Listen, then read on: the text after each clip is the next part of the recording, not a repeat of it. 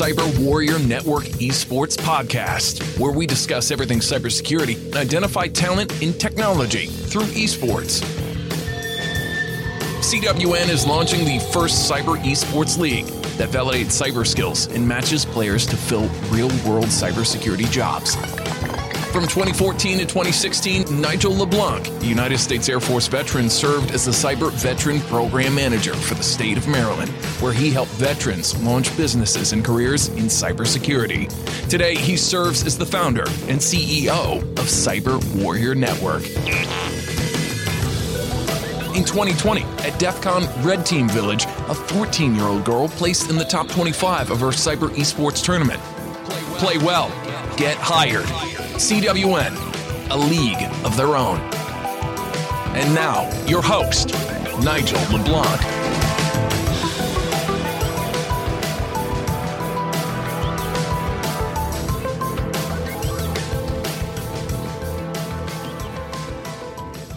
Hi, everybody. Welcome to DEF CON 29 Red Team Village, hosted by Cyber Warrior Network. Today, we're here to talk about the future of women in cybersecurity in a discussion sponsored by OneLogin. My name is Amanda Lee Keemer, and I am based here in San Antonio, Texas. I am the founder and CEO of Jobilud, a small business focused on the intersection of tech, people, politics, and art. Today, I'm going to introduce our speakers, our discussion folks here in the room with me. And so let's get started. So first we have Kathy Ahuja. Kathy is the Vice President of Global Compliance and Information Technology at OneLogin. We also have Annalise Bonia, a rising leader in cybersecurity who placed top 25 last year in the Cyber Wraith tournament. We had Niamh Muldoon, Global Data Protection Officer and EMEA Trust and Security Leader at OneLogin. We have Vanessa Figueros, Chief Trust and Security Officer at OneLogin. And last but not least, we have Rachel Ward, our Security Technical Program Manager at OneLogin. And we have everyone's bios on the event page where you can view, as well as LinkedIn profiles, and see more information about their background. So thank you all for being here. We really appreciate it. So let's jump into the discussion around women and the future of cybersecurity, future of women in cybersecurity. And let's start with a pretty basic question. So how were you all introduced to cyber? How did you get engaged? And let's start with Annalise. Yeah, I was introduced to cybersecurity during my middle school years, and my dad brought me into it. He sat me down at his table and kind of forced me to look at all of his work. And now I'm interested in pursuing a career in that field. Thank you. Thanks, Annalise. Let's go over to Kathy. Hi. So it's such a great question. And I think that, for somebody at my career stage, really security was kind of something that nobody really could tell the difference between that and compliance or even IT, maybe even 20, 25 years ago. So I started my career in security because I had this role as an IT analyst very early in my career where I had to review roles and privileges for different users. And it actually ended up sending me more towards the compliance side of security because I found it fascinating to have to think about how it is that we design roles to make sure that the right level of privilege is assigned to people. So that was my first introduction to cybersecurity. Nice. I love that. Thanks, Kathy. So let's go to Niamh next. So how did you get introduced to cyber? What was your entry like? So cybersecurity for me, I fell upon it accidentally after September the 11th happened. I was working as a Lotus Notes developer for an Irish financial, and they were looking for somebody to join the security team to help them specialize in coming up with security products or secure ways that they could access data on mobile devices. So you probably remember the PDA laptops. And I'm so happy to say 25 years later, I'm still working in access control, identity and access management, the industry. Yep. Thank you. Let's see. So let's go to Vanessa next. So Vanessa, how did you get engaged with cyber? What was your entry point like? Yeah, so one of the companies I was working at, and I've worked with many, I think 12 different companies in my career, but they brought in an external penetration tester to see if they could break into their networks. And the company did it pretty quickly, broke in pretty easily, got to like the most sensitive information. And the executive vice president, it was a very large company of the company, basically pulled one of his vice presidents in and said, go dedicate a director to go fix security. It was a simple task. So I got pulled in as a director at the time, and the VP looked at me and he said, yeah, we need you to go fix security. And so I was like, at that time I was leading more technical teams, like on next generation architecture, so engineering teams. Security wasn't like a super big focus. But I just basically said, okay. And that launched my now 18-year career in cybersecurity. Got it. Thank you. I love that it sounds like so far, and I know, Rachel, I have you next too, but there's a technical entry point, right? Whether it's coding or security or IT, but it turned into something bigger, right? And obviously, you all have gone into leadership roles since then. So it'd be really exciting to hear more about that in the discussion. So Rachel, for you, how did you get engaged with cyber? What was that like for you? It's actually not like that for me. So I started playing video games when I was about 4. I got a Game Boy Original in the late 80s. And I kept gaming all through school, all through high school. And I started getting into software and hardware that allows you to hack into games. And I first started with my favorite, Harvest Moon 64. Shout out to all of the farming sim players out there, and learning about coding from a player perspective, how a game is put together so that you can kind of take it apart and make it do what you want it to do. I went to college and I studied psychology and music, so really didn't have anything to do with anything technical. And eventually I got a job at a large video game company as a game master. I started out doing the normal kinds of problem solving, but I pretty quickly started looking at game logs, looking at everything from chat between players to complex events and various triggers and how loot tables worked, and learning about how coding turns into something that you actually interact with as a player. A few years later, a job opened up as a data analyst. So I was fighting fraud and bad actors, people who were cheating in the game, from just behavior perspective, heuristics, all the way to code injection using custom software. And I did that for a few years, and it was like peeling an onion. Anytime I learned more about security, I learned more stuff that I didn't know yet. So I kept learning on my own. I watched a lot of videos. I was learning about networking, and I got an opportunity to work as a project manager within our security team. And so I was working with our entire organization. So it wasn't just about the individual games. It was also about our environment and keeping bad actors from accessing sensitive information about our players.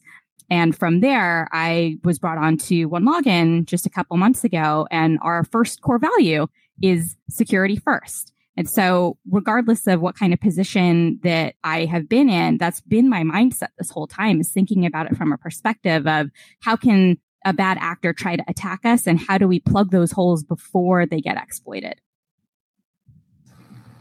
Thank you. I think that's really interesting. I think like you and Neve have this connection or tie or similarity with the service component, right? Like there's a service component of being in security, that you're protecting and serving a community, right? Bigger than yourself. You may never meet the people that you're protecting, but it sounds like that was something that pulled y'all into this space, right? Like the opportunity to help people in a different way and protect. And even in the gaming perspective, right? Like to keep it fair. You don't want to have folks cheating. That's not fun for anybody. So thank y'all. I think those are all really interesting pathways into cyber. So I guess it only makes sense next to go into gaming, right? I think Rachel kind of opened that door for us. And we're here, right? At DEF CON, we're at a Red Team Village. Everybody has really fascinating backgrounds and expertise.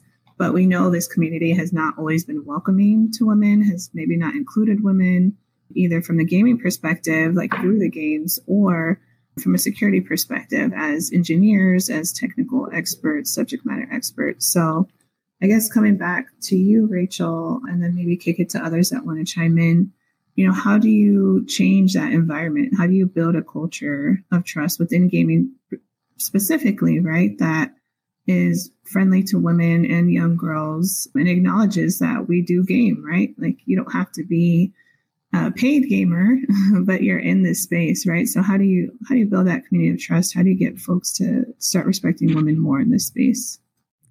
I think it's two areas of responsibility. There's the game communities themselves, and then there's also the developers, because there's a lot of things that the developers can do to support an environment where everybody has equal access to the game, that they're not having toxic behaviors and environments. There's a lot of different methodologies depending on the kinds of games. Some take a really strict approach where there's just no chat or interaction between players, and they just have standard emotes or standard messages that are encoded in the game, all the way to like MMOs where people can say whatever they want, but then there's a reporting system to hold people accountable that the community can also engage with to report toxic behavior that they don't think belongs in the community. And then from more of the community side, to take some more personal responsibility, that when you see a behavior that you think is unwelcoming or that is not inclusive, to do something about it, to tell that person, hey, that's not cool. Or for the person who's being negatively impacted, to just check in with them and be like, I see you. I am here to support you. What can I do to alleviate this situation? And sometimes it's really hard, especially depending on a game that's really fast paced, that you don't really have time to type out these long form messages. So just taking a second to real quick, like, hey, are you okay? That wasn't cool, is something everybody can do. Yeah, I love that. I love that it's a taking personal responsibility piece too, right? Like if something's wrong, instead of being an observer, right, to stand up and speak out. Yeah. So, and at least, I guess, going over to you, as a younger gamer, what do you see? Do you see that changing? Do you feel welcome in the community? Are there things that you want to see that are more welcoming for folks like you that are younger and coming up in this space? I do see, like Rachel said, I think it is important for the community, the gaming community, to be more reflective and to have personal engagements to recognize these toxic and unwelcoming behaviors. And I think people are starting to create their own communities to help make more safe spaces for those that may be excluded. And I think that's great. And it really makes whether it be gaming or just trying to get into something in general, more inclusive. Yeah, I love that. Neve, were you trying to say something? I'm sorry. Did you jump in? Oh, I didn't jump in, but I can add to that from my side. It took, when I was working in an online games company, it took the site to go down and me being able to speak up to the board and explain why the site went down to get them to kind of notice. And they didn't notice at the start. So what happened, the site was DDoSed, and I told the NOC, the network operations person, what to do to prevent the DDoS, because we got an alert to run a script basically, and they didn't do it. They said, I want to hear from a technical security person. So the site went down and the company lost a couple of million over the weekend. So I found myself in front of the board explaining myself, and it was my job on the line. I basically stood up and explained what had happened to the site, and that, I had told them what to do and they had ignored it. I didn't see anything change initially, but the next time there was a big event on their site, and where I issued the same command, I could see what was happening. The company actually made 5 million. So from that, the HR team were asked to work with me on putting a diversity and inclusion program in place for their IT team and the whole company. So sometimes it's taken the personal responsibility of having your voice heard that causes the change. Got it.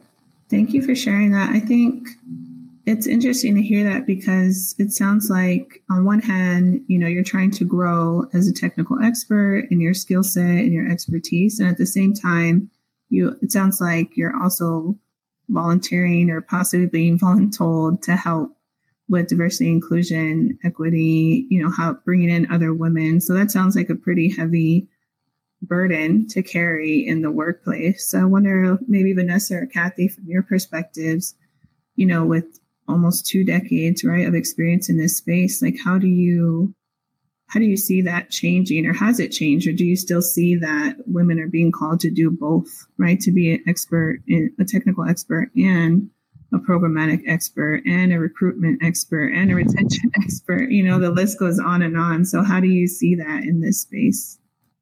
I mean, I'll say that in the 18 years of being in security and security leadership positions, I don't think it's changed that much, unfortunately. In some ways, I almost think it's maybe gotten a little worse, because when you think about, like, literally we're in this new kind of war, right? Cyber is the kind of new frontier of warfare. And I think oftentimes people, when they think about war, they think about, well, the best leader should be a man, because men have been the leaders in wars, and that's because the wars used to be based on your physical strength or something. But these wars are different. They're based on mental strength and mental innovation and mental capacity. And I think that, really you need more women in this new kind of warfare. Women, every red team or blue team should have women in it. And if they don't, they should ask the question why, because women bring something different to the thought process, to the problem solving, to the communication. And if you want to have the best team, you've got to have some women in the team to help with that. And so I think, this is definitely something that continues to need evolution, and we need to continue to get better. And I wouldn't say we're where we need to be at this point. Got it. I'll just add that I think that it's always a silver lining opportunity, right? We tend to, as humans, focus on the things that we feel that we're the most vulnerable or the weakest at.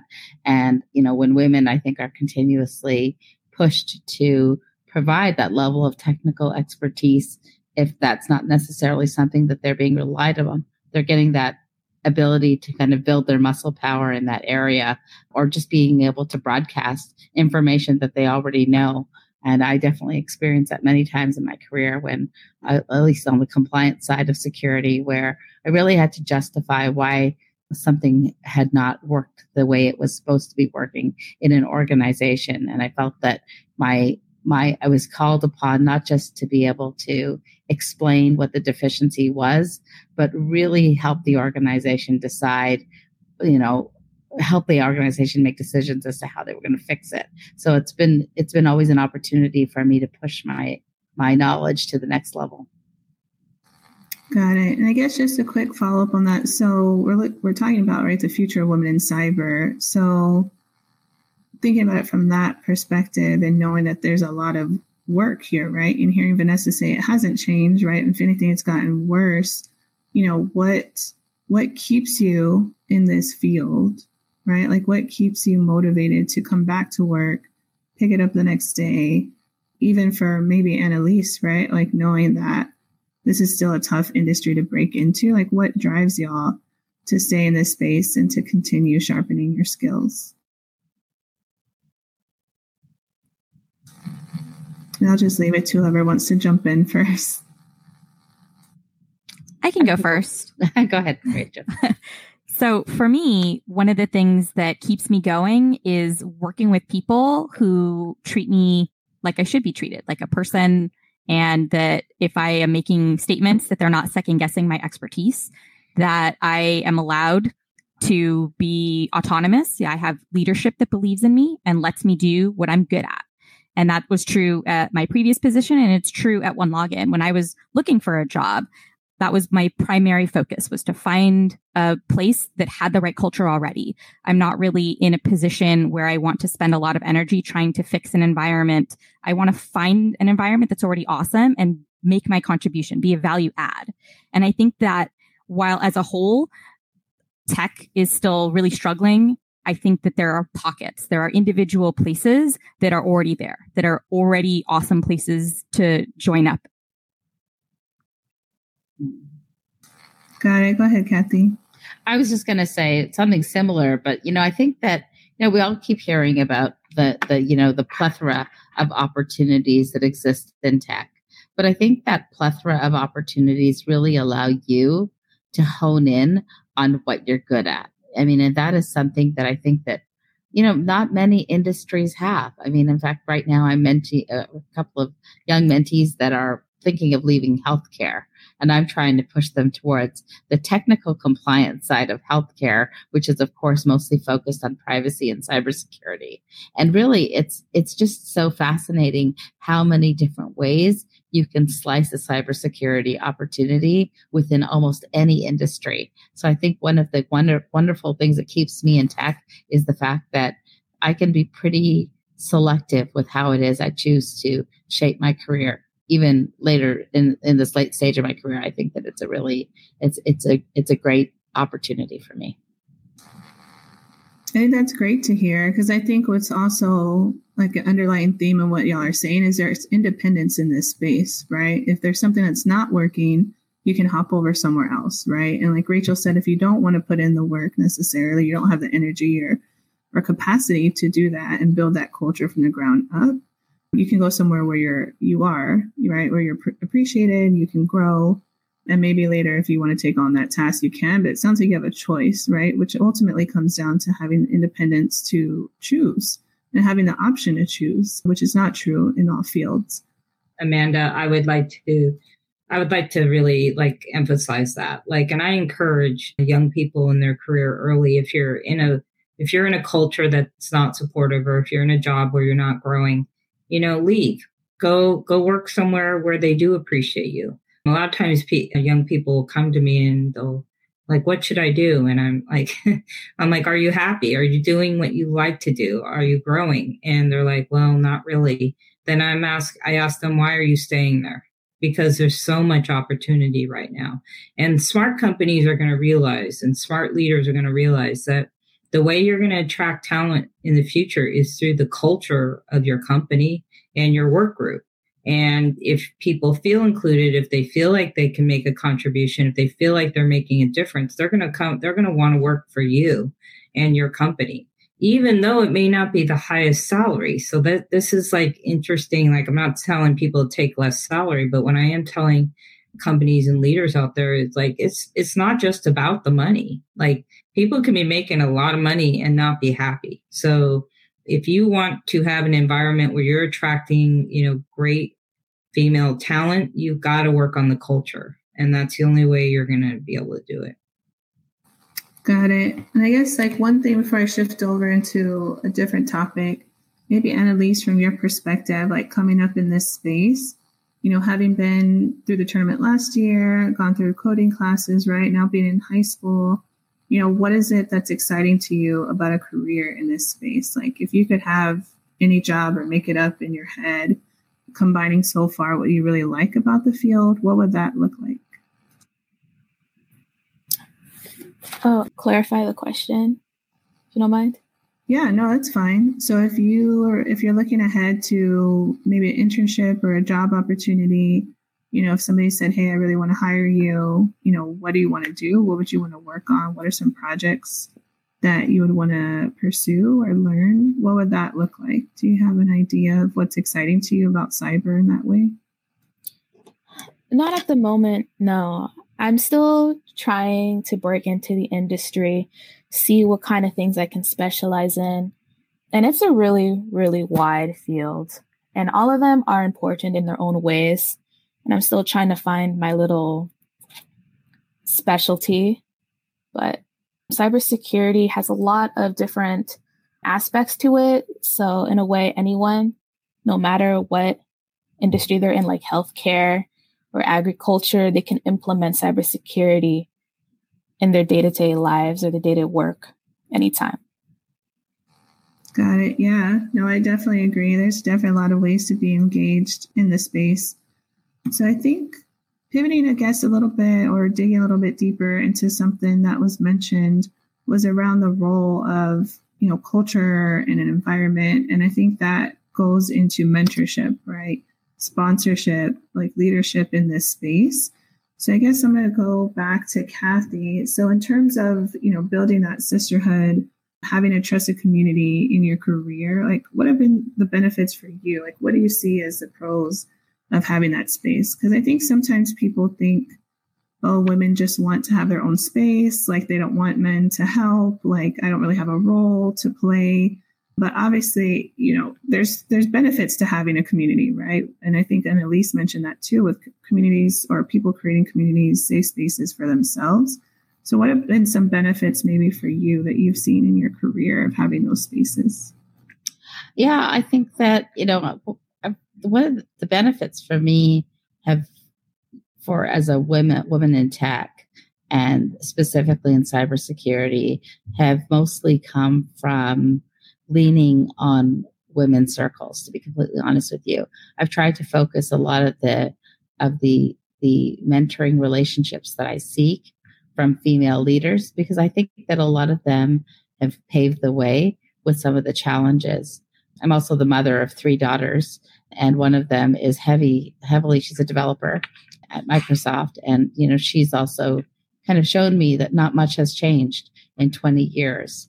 And so for me, I'm looking at relationships with women that have had a lot of opportunities to see how problems can be solved in a pretty female specific way. Like what are the challenges that you've experienced when you've tried to provide a technical solution and you haven't really been a voice at the table? So there's been a variety of different ways that I've approached it. And I've mostly received that benefit by being pretty active. And of course, one of my top mentors is right here on the call. My manager, Vanessa, who's our CTSO here at OneLogin.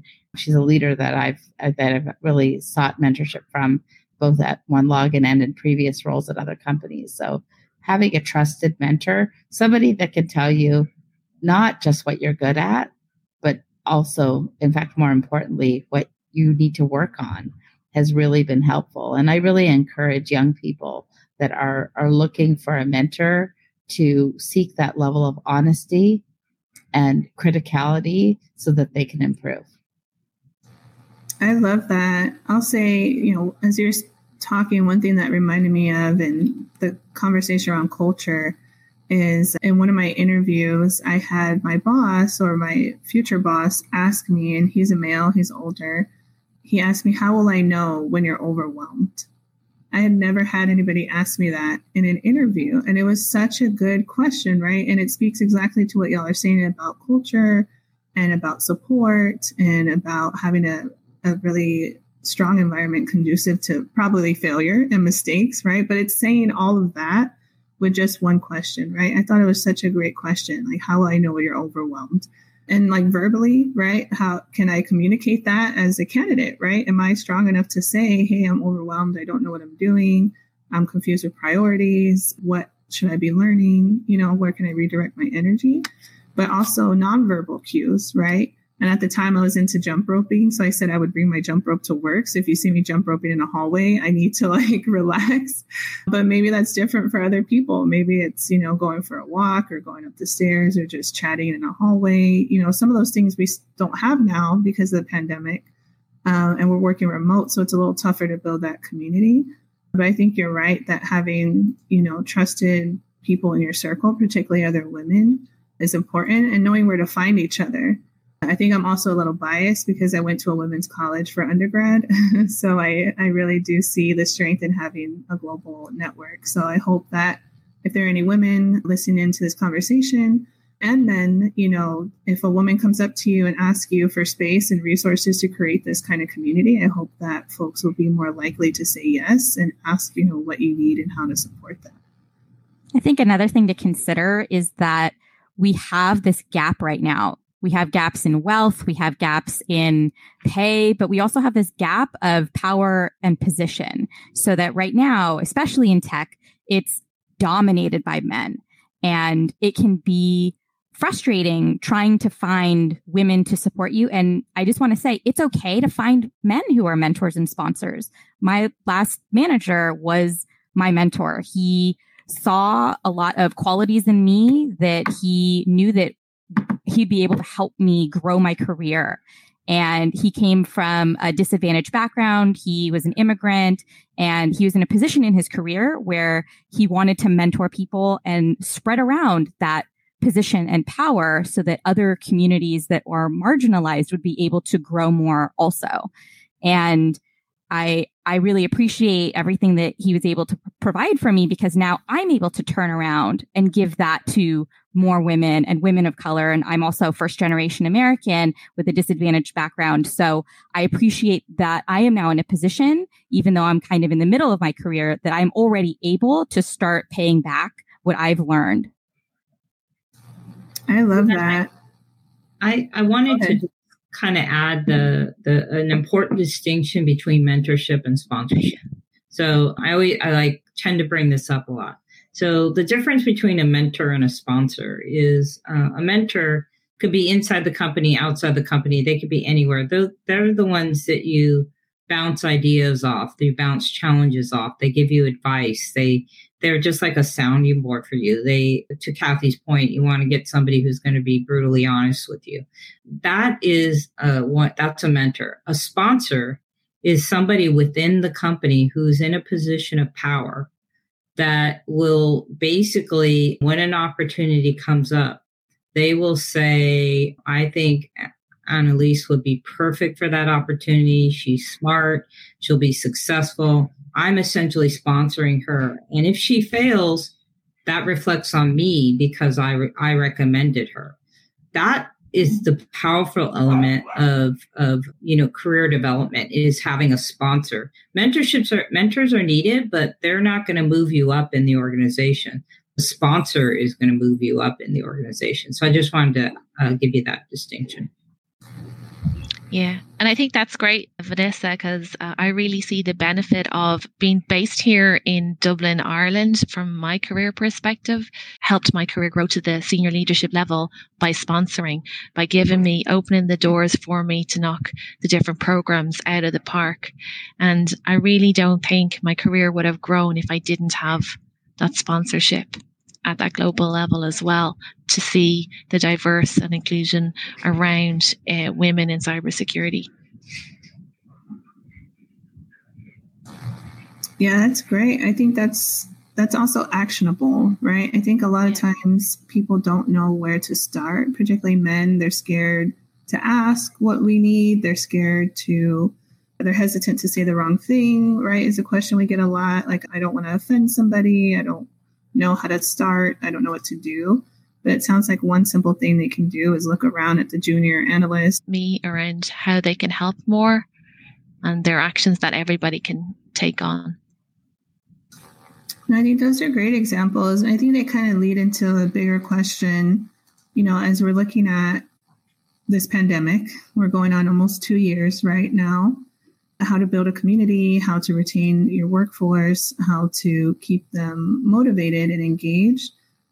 What have y'all seen in terms of, this massive, like, it's intersecting, it's overlapping, but you see the headlines of the different hacks. You see the millions of jobs that go unfilled every day. You see the issues with discrimination and there's not equal pay in the workplace, and credit, and who's listed as like a main author, and the work that's being done and not credited back to women, and just all these different issues going on. So, but there's also an opportunity with remote work. And, like we mentioned, if the environment is not conducive to productivity for you, when in line with your goals, you can move. So are you all seeing like the same thing in, when it comes to hacking, with security, with, having access to resources online and this distance learning?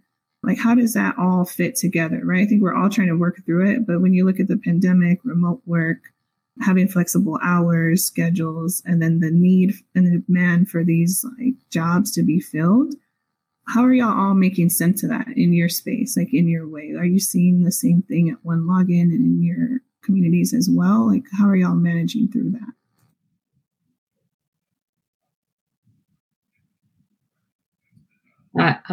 I'll start, but, I think with COVID, and a lot of companies had to kind of who weren't already remote, had to move their workforce remote pretty quickly. I think it just brought to light the lack of security controls that were put in place. And these companies were relying on their on-premise environment, their office to protect the employees, but didn't have that flexibility in terms of, definitely dealing with this crisis. So I think it put a spotlight on all of the catch-up work that companies have to do with security controls. And the reality is, I think the nature of work has changed now forever. I don't think we're ever going to go back to the exact model. It's also, with everybody in the office, I think it's going to be every version of hybrid. And, some companies are going to try and mandate that, you actually have to come in the office. I think they're going to lose some talent as a result of that, because not everybody will choose to do that. So I think flexibility is the nature of the future of work. And we as a profession need to, protect people no matter where they're at, no matter what network they're working on, no matter, what specific location, so, and I think the security profession has been pushing for this forever. I do think that the IT or a component of organizations has been pushing back on this. And so I think the security teams are now getting more of a voice in this problem. And so I think that's changed as well. Yeah, I was just going to add that, OneLogin did a really interesting study last year on 5,000 remote workers during the pandemic to kind of determine what the patterns were and who it is that was the most likely to not follow the security policies and the protocols of their organizations. And surprisingly, it was the more senior staff in organizations, the ones that were more reliant on a network of resources that were available to them in the office that no longer had that available to them. They no longer had the IT help desk that they could put in a high priority ticket and immediately get help with, because there's just so many higher priorities for an IT organization when everybody's remote, right? It's typically the person who's in a customer facing role that has the highest priority ticket when everybody's remote. So, and then there's the more junior resources and organizations tend to be more compliant with security policies. So there were some super interesting things that came out of that study, and I'm sure it's easy enough to find on OneLogin's website. But it really was an interesting view in terms of how the culture had changed. And of course, we've all heard, many times from different studies as it relates to the pandemic about, the impact on women. But I'd like to highlight a silver lining one, if I will, in that, a lot of women have been afforded more opportunities to be able to think of different avenues in their career, just because they have more flexibility to seek opportunities that are remote or more conducive to the hours that allow them to get the greatest amount of work-life balance. Yeah, I'm glad you brought that up too, because I know there are a lot of women exiting the workplace, right? Exiting the workforce because of childcare responsibilities or even, parental. I think a lot of us, particularly millennials and others, are caught in that sandwich generation earlier than expected, right? Where you're taking care of maybe parents and grandparents, as well as maybe not kids, but maybe cousins or nieces, nephews, neighbors. We have larger communities sometimes in some of us. And so I think, like you said, there's opportunity for sure, but it's also still very overwhelming. And so, or maybe in the past you could walk down the hall and, check in with somebody. Now you have to, text or schedule a Zoom, and, play dates are different and social events are different. So I think there are a lot of opportunities, and there's still a lot of, mismatches when it comes to women and men and where the access points are for those. So hopefully we'll see great opportunities such as these, right, to connect virtually where we may not have had those before. So I think, like you said, there are silver linings where I go back and forth, where maybe you had to travel to Vegas, right, to go to this conference and network, but that's been leveraged, right? Now it's been leveled where, if you can pay a registration fee or maybe have that waived, you can just access anything, right, through an internet connection. I guess that kind of led to another question with Annalise. As we're talking about cybersecurity writ large and job opportunities, do you see your peers, like your classmates, interested in cyber as well? I don't think so.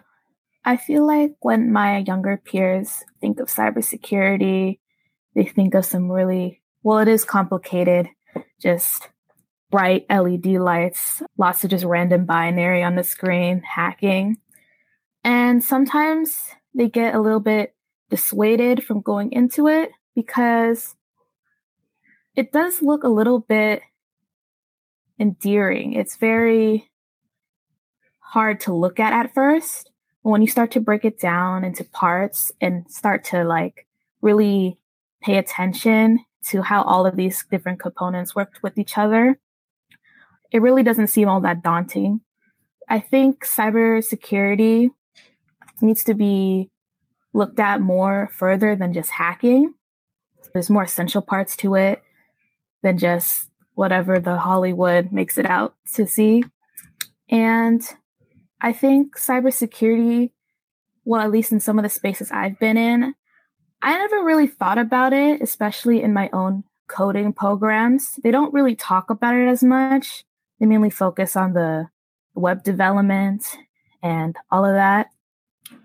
So I do think that there needs to be some more awareness about it, especially as we grow to be more on the internet and we need to fill in these jobs that people aren't really taking up. Yeah, I think that's super helpful. I'm glad to have your perspective. I think one question we like asking high school students a lot is, if you were an employer and you had an internship opportunity or a coding camp, how would you market that to high school students? How do you speak? You know what I mean? How do you get through to y'all? Because obviously we're not high school students. We haven't been high school students for a while. But what works? What gets y'all's attention? I certainly can't speak for everybody, but I think making it accessible and explicit that it's open and welcome to anybody, despite their skill level or whatever they're into, is really important. Sometimes people are dissuaded because they think, these guys are going to be coding since they were 4 years old. They know how to do all these things already. So I think it's important to have plenty of role models and people to welcome them, accessibility, whether it be virtual or being in person and having these in-person programs. I think high school students need flexibility as well. So whether it be self-paced or not. Thank you. I think those are really good insights. I think sometimes, and I love high school student interns. I love hosting interns every summer. And it's always so impressive by how much y'all are so mature and can handle so much and manage your time really well. And I think that's something sometimes people forget as we get older, that just because somebody's not 18 yet doesn't mean they can't be a fantastic program manager, project manager, business analyst, right? It's just helping to see what that means, breaking it down into actual tasks associated with those roles, which is really exciting to see folks like Nigel and Cyber Warrior Network and Cyber Wraith and trying to make that accessible, right? Instead of something boring and checklist oriented, which we all have to deal with in compliance too. So not as fun for folks to enter. So thank you for sharing your perspective. I think one thing, Amanda, that is really what Annalise said that's super important is this concept of how do you advertise a job description? How do you talk about that role? And I think that the language is important, and making, in my experience, when women see 10 bullets of different skills that you have to have. And women are very like, I've got to have all 10 of them or else I'm not even going to apply for the job. Whereas men, in my experience, men have like had 3 of them and like say I'm perfect for the job, you know, like, so like it's really important to kind of like what Annalise said is all these, if you're trying to hire people, if you're trying to attract them, don't let language and these hardcore qualifications always be like, there's still ways to talk about that in the interview process, but you know, be careful of how much you make it strict, and like, don't let HR dictate everything, because women need to get better at this, but they'll eliminate themselves even before getting into the process. And that's not good. We as women need to work on that. But on the other side, I think organizations need to realize that's a real thing that happens and need to adjust for that as well. Yeah. And studies have shown that over and over again, that men can have 65% of qualifications and will apply, and women have to have over 85%. And on top of that, the language used in these kinds of job requirements can dissuade people. But even beyond that, where a company chooses to post those, if they decide to have recruiters proactively go to, say, historically Black universities and look to find more diverse candidate pools, is an expenditure of effort that companies need to be doing more of. And again, there have been lots of studies that the more inclusive a work group is, the more productive they are, the more successful they are, because having all of these different perspectives, having these different backgrounds allows us to view problems in different ways and find solutions in different ways, which is why I also will tell people, even if you don't have a background in computer science or coding, you can still get into tech, because your background is unique and you will be able to bring something that group hasn't thought about, because they maybe all have these comp sci degrees. And so they're looking at it from a really technical perspective, and you can help them see it in a different way.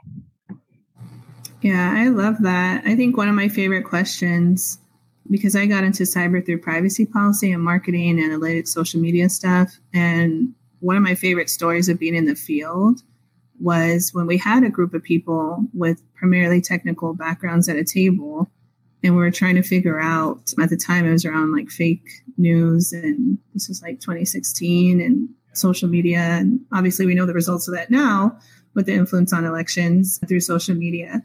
But, you know, my background in social media helped because I asked about like organic versus paid content. And nobody else had thought of that, right? Everybody was coming from a national security perspective or IT perspective or cyber perspective.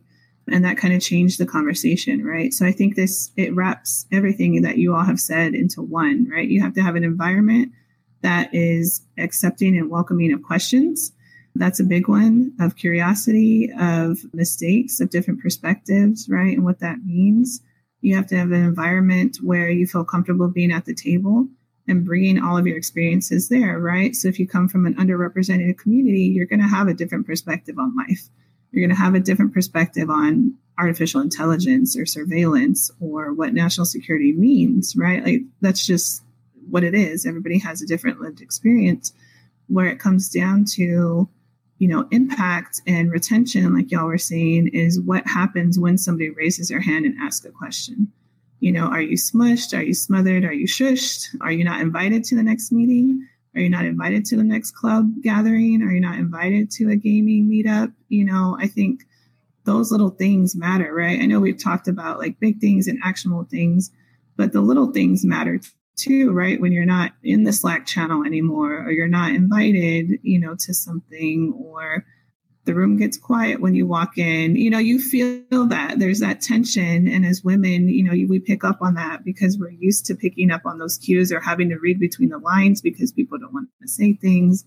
And so I think those are all opportunities for others to step in and advocate for safer spaces and more creativity, and seeing that as a sandbox, right? We're all still learning in this space. I don't think we all have the answers. But I think having these conversations is exciting because we have different perspectives and different backgrounds, and we care, right? We want this space to change. We want it to be strong. And like Vanessa said at the beginning, like, it is a war, right? Like, we don't have time for these vulnerabilities in our workforce. We have bigger fish to fry than worrying about equal pay, right? Like, let's get equal pay handled so we can fight the fights that we need to fight, right? And recruit and retain folks that we need to retain. So I think that's such a great feedback from all of y'all. I guess the last thing, I don't know if we have any questions from the audience and if they'll be chatted in or if they'll be live, but we have a couple of wrap-up questions. So one, and I'll just pose both of them and y'all can decide which one you want to go with. But one was looking ahead to after school. So after formal school, maybe after high school or after college, like how do you continue learning and growing in cyber, coding, gaming, right? What does that look like? How do you stay fresh? And then the other question was around, the future of cybersecurity, the future of gaming, women in this space, yes, but more technical, right? In the field too. Like, where do you see women excelling in the field? Is there a particular space that we should be looking at, that we should be, researching and making sure that our skills are sharp? Where do you see opportunities for women in this space? So I guess if you think of it in a big concept, professional development bucket, right? Where are the skills? Where's the field going? Where do y'all see opportunities? I think I'm going to start just because I loved something Annalise said earlier, about thinking about what you want to do. And I think that